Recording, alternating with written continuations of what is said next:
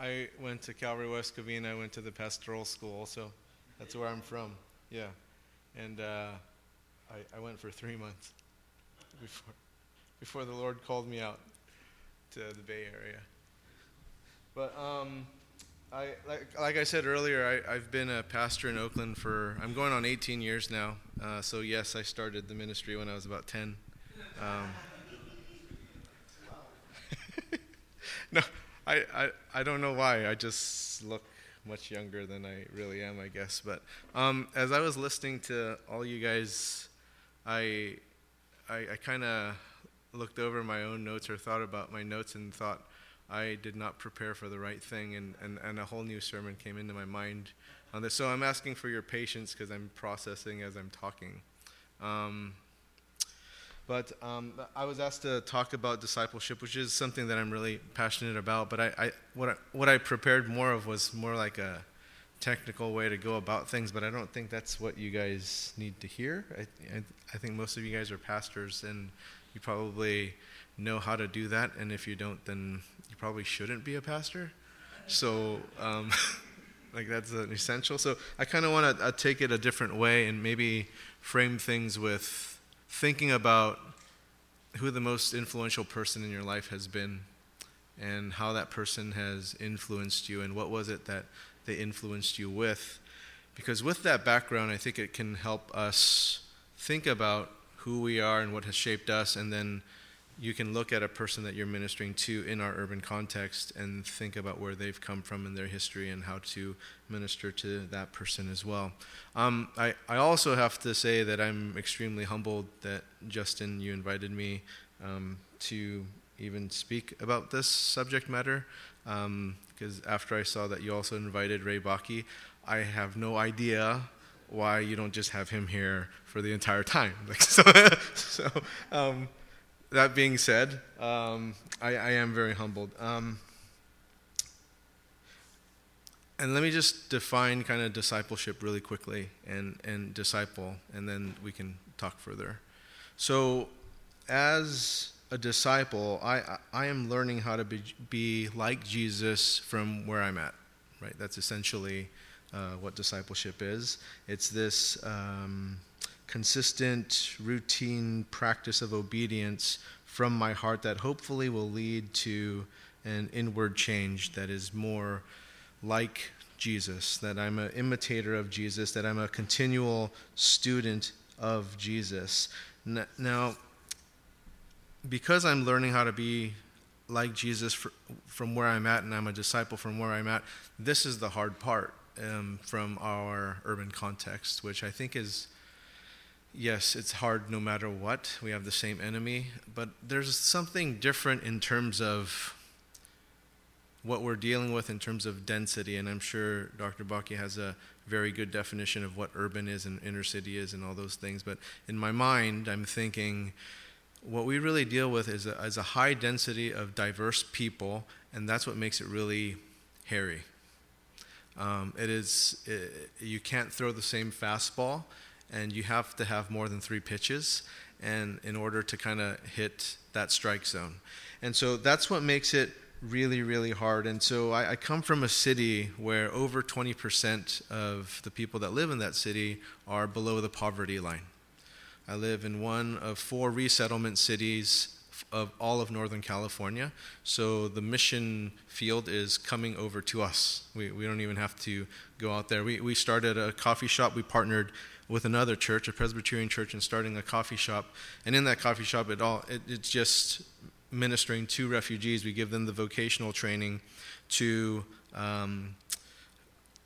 provide jobs to them. And they're coming from Iran, Bhutan, Cambodia, Pakistan, Syria. They're coming from all over the place. I don't know how it's going to be affected with Trump enacting these other things, but that's where they were coming from, and we were able to minister to all these folks, and it's a beautiful, beautiful thing. But that being said, like, we have a place where last year we had 87 murders, and out of those 87 murders, there were 1,090 reported shootings. And so there were 1,000 shootings where the people were just very bad shots, or we had really good doctors at Highland Hospital, which is if you got shot, you want to go to Highland Hospital. They'll save your life. And so this is kind of the place where I minister at. It is the third most violent city in the United States, according to Forbes.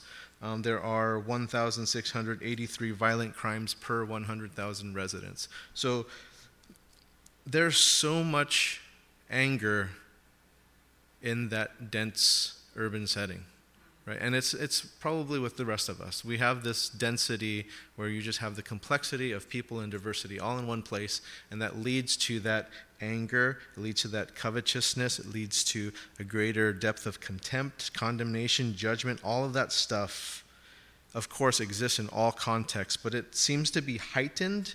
There's a greater concentration of it in the places where we minister to, and so there's a whole slew of other complex issues other than density, but there it is to some of that. So in the midst of all that madness is the necessity for discipleship.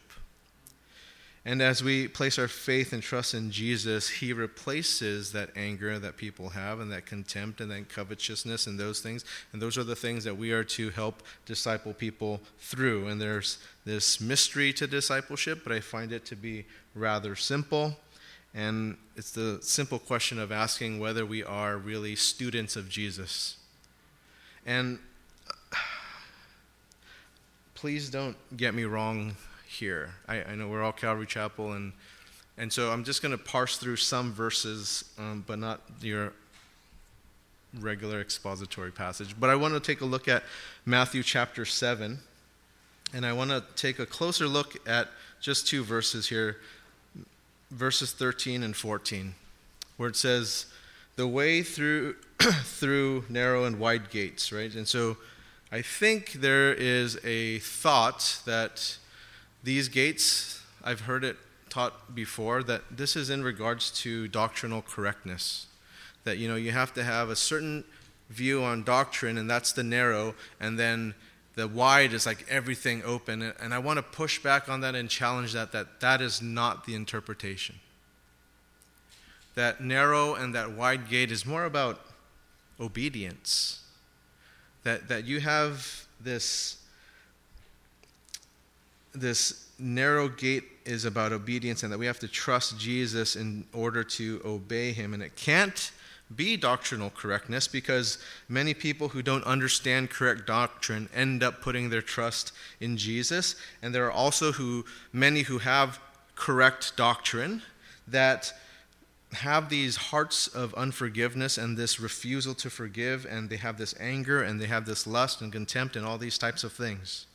So it's not doctrinal correctness, because we know that Satan and the demons, they have correct doctrine, right? They know it. Like if they were to take a test with us and we'd take a doctrine test, they would stomp us. They know correct doctrine. The thing they don't have is they don't have obedience. They're not following Jesus. And so in us teaching and discipling people, I would challenge that more so than teaching them correct doctrine, which is very, very important, is to undergird them with the obedience to Jesus and to equip them with how to be obedient and to work on those issues of the lack of forgiveness or the lack of reconciliation, the lack of restoration that they have towards people, and working towards those things. And I think it's really, really important to understand when we're ministering in an urban context, because we can get so caught up in our tribe's doctrinal correctness. I don't want to talk bad of our tribe. I love our tribe. I've been with our tribe for close to 30 years. And so I'm still in it. But there are people who are not in our tribe, and yet we don't consider them following us, but that does not mean that they're not equally part of the kingdom. And so I love what's happening with all these churches in Bellingham getting together and worshiping together and working together. See, because we need to be able to bridge across those differences, those different tribes, and this is something we need to model, because if we as the church don't model this peacemaking and this reconciliation and this restoration, how can we give that hope to those who are battling on the drug corners? And how do we battle them when the prostitutes are walking on their tracks? How are we battling on those and extending peace and extending reconciliation in those settings if we can't do that even within the church? And so these are some things that are coming to my mind and wanting to talk about. And to frame that with Scripture, we look at Mark chapter 9. Mark 9, verses 38 through 40, it reads this, and this is John talking to Jesus, and he says, "Teacher, we saw someone casting out demons in your name, and we tried to stop him because he was not following us. But Jesus said, 'Do not stop him, for no one who does a mighty work in my name will be able to soon afterwards to speak evil of me, for the one who is not against us is for us.'" This is a really, really fascinating story because these guys are trying to put a stop to someone who's doing something in Jesus' name. And why are they doing this?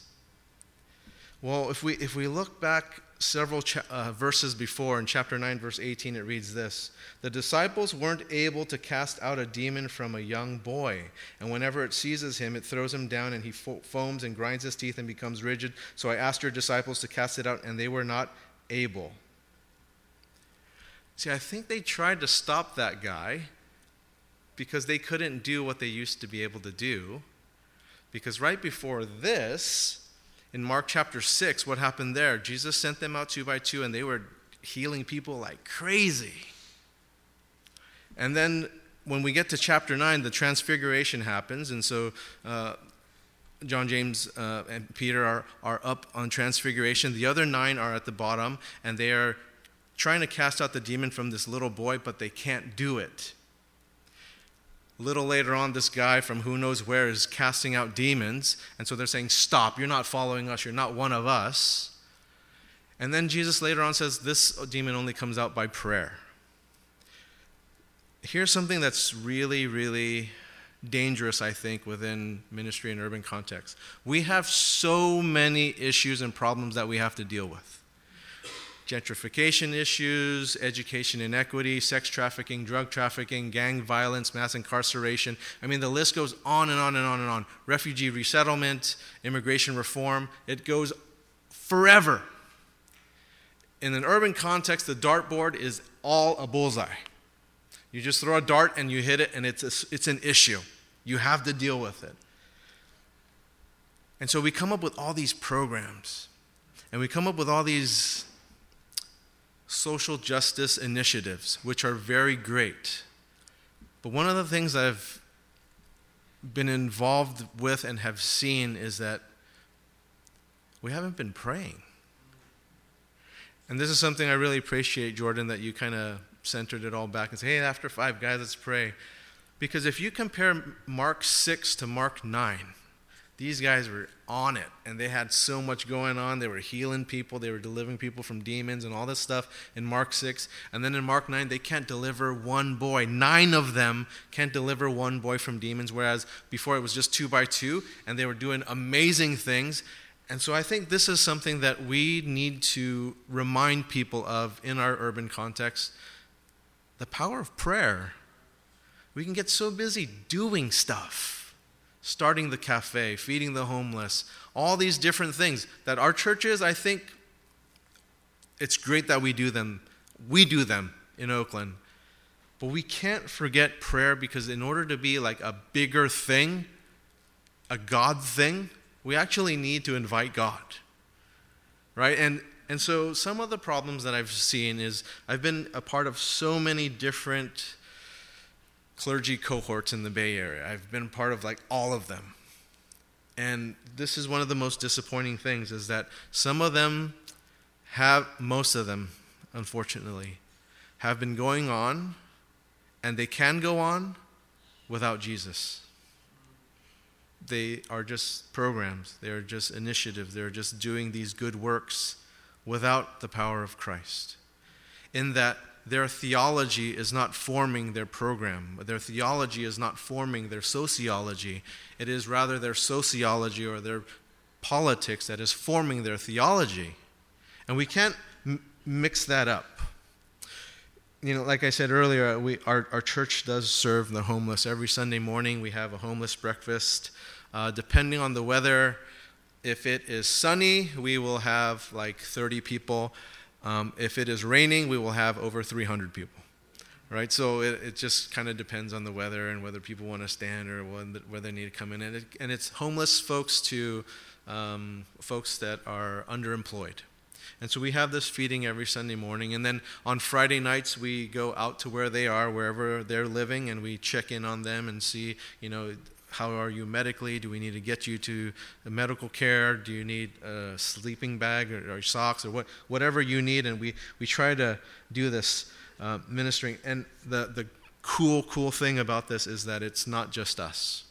That we have partnered with all sorts of churches, Christian Missionary Alliance, Covenant, Presbyterian, Baptist, Dutch Reformed, all various churches, and we don't agree on all of our theology. There are theological things that we are not in agreement with, but our theology does drive all of our sociology, and we can agree on that. And we might not have each other's teaching about theology in our respective pulpits, and we might not invite each other to do that much because maybe that's too much, but we can partner in serving the homeless in our community based on our theology, an agreed theology. Please be patient with me. I have a lot of stuff that I don't really need to share here, like I said earlier.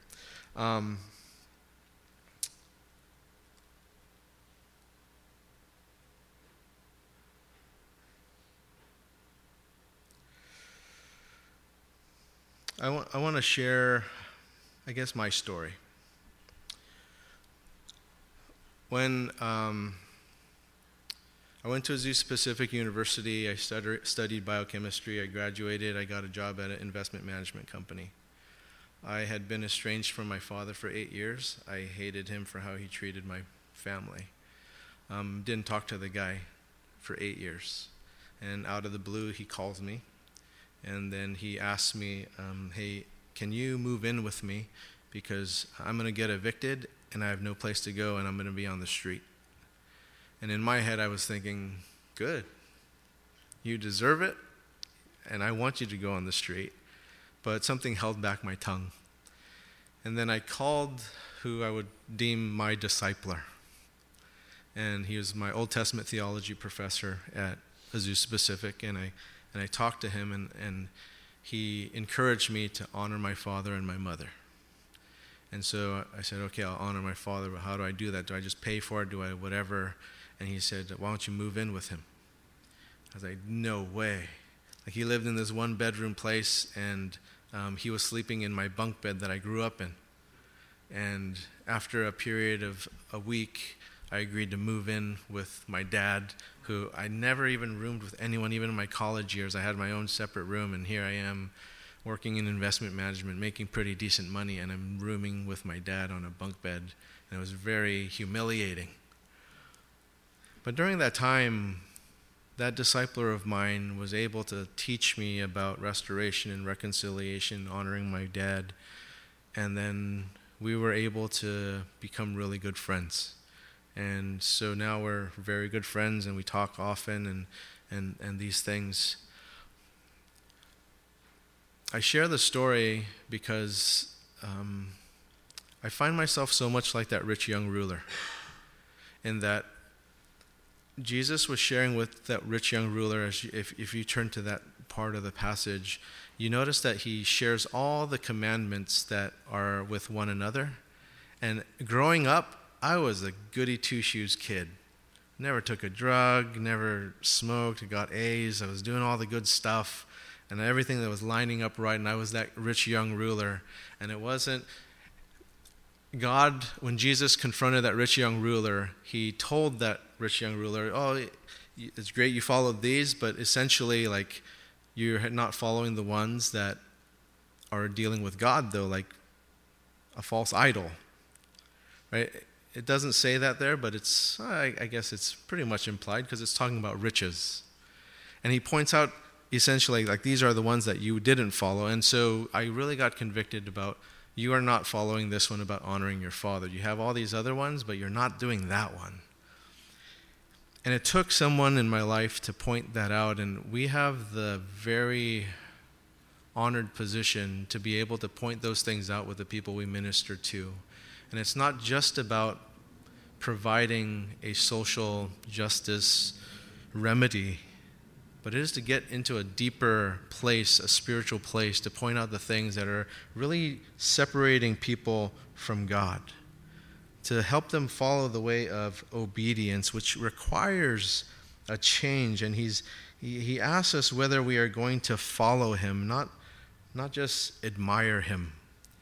And so when we want to pay respects to Jesus and having reverence and all those things, those are great things, but that obedience piece, it needs to be there. And so when we're talking about the wide gate and the narrow gate, the narrow gate is about that obedience. It's not necessarily cramming people with all the correct things to believe in, because demons and Satan believe those things too.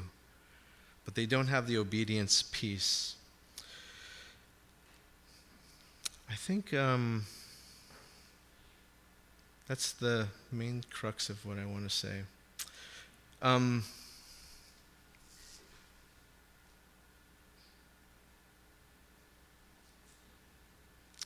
One last thing. At the end of Matthew, Jesus says, "Go therefore and make disciples." The commanding word there is not to go, but it's to make. And so I think a lot of times we tie our ministries to location, to go to a certain place. But that's not the main crux of that. It is to make disciples, to make people who can be obedient, who are able to hear and listen to the Word of God, to be able to sense the Holy Spirit and then live those things out. We're not sent out to make converts. We're sent out to make disciples. One last thing I do want to talk about. In the Bay Area, we often have a mentality of Exodus, and what I mean by that is there's a promised land mentality. If I land that good job, if I get the stock options, if I get whatever I need to get from this to get to my next place, then I'll go do that, and I'll just move from place to place, and I'll land in my promised land. But as Christians, we are to live lives of exile, right? We are to live an exilic life. And so knowing that this is not our landing place, but this is kind of like that journey of going on and on, which is a really important concept to get across, because I think this is where we misrepresent what God can have for us. Many people in the Bay Area believe that this world is everything we can hope to have.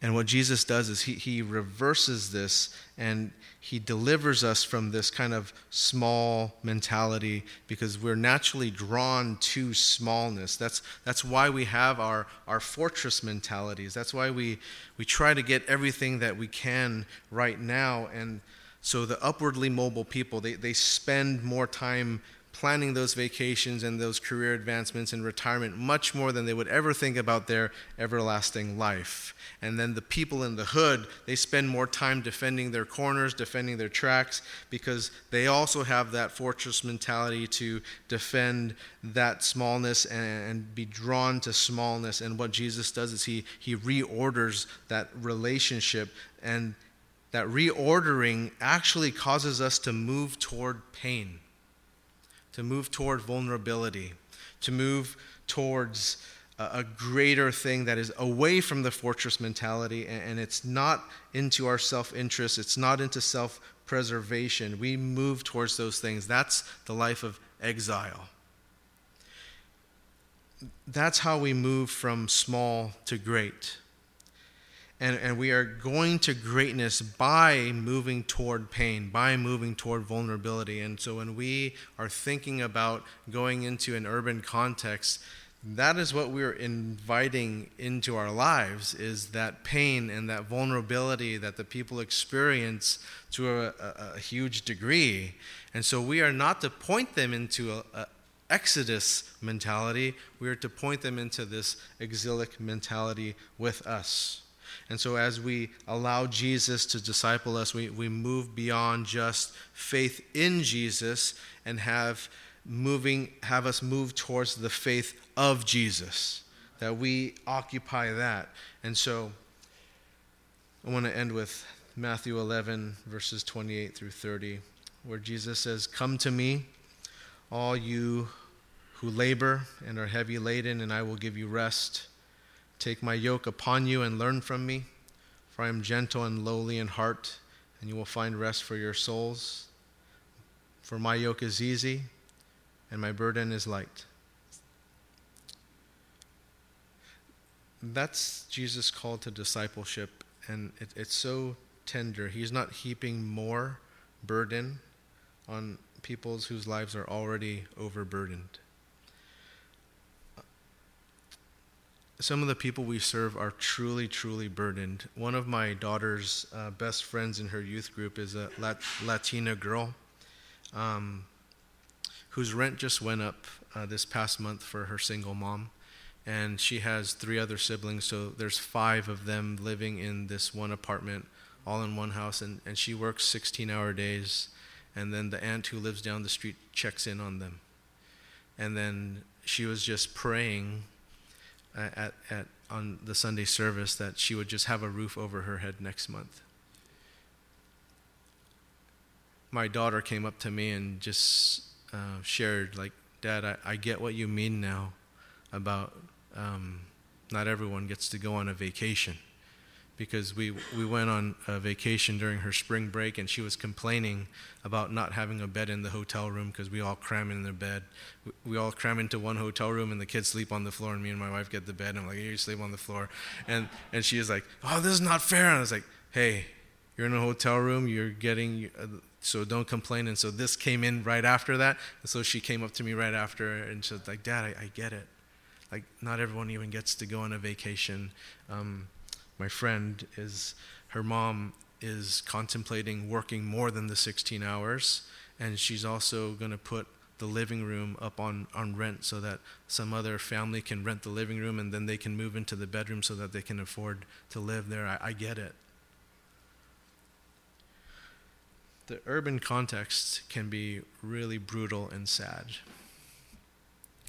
but it can also offer like really great lessons to someone like my daughter, to have her be able to see the real world and to empathize. And so I kind of wonder, what kind of gospel are we sharing with people? That Exodus, that promised land gospel, that it's just kind of like prosperity and everything's going to turn out good? Or is it more an exilic one?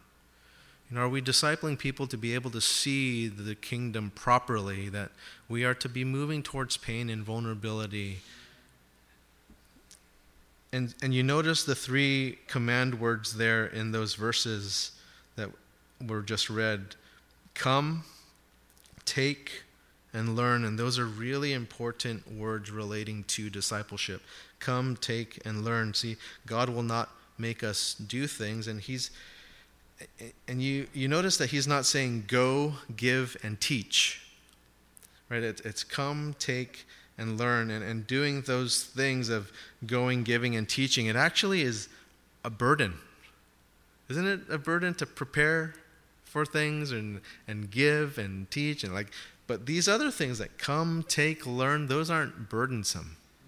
Those are just receiving things, right? And so we need to consider those 3 words, come, take, and learn, as we reflect upon our obedience to Jesus. And this subject of obedience is really important to grasp, because there's a huge difference between obeying and not.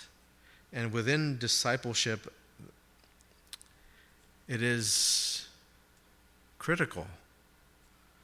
Not so much like what you're teaching in terms of the correct doctrinal stuff, which I'm not saying is not important, but it's not to supersede that of living a life of obedience. Thanks.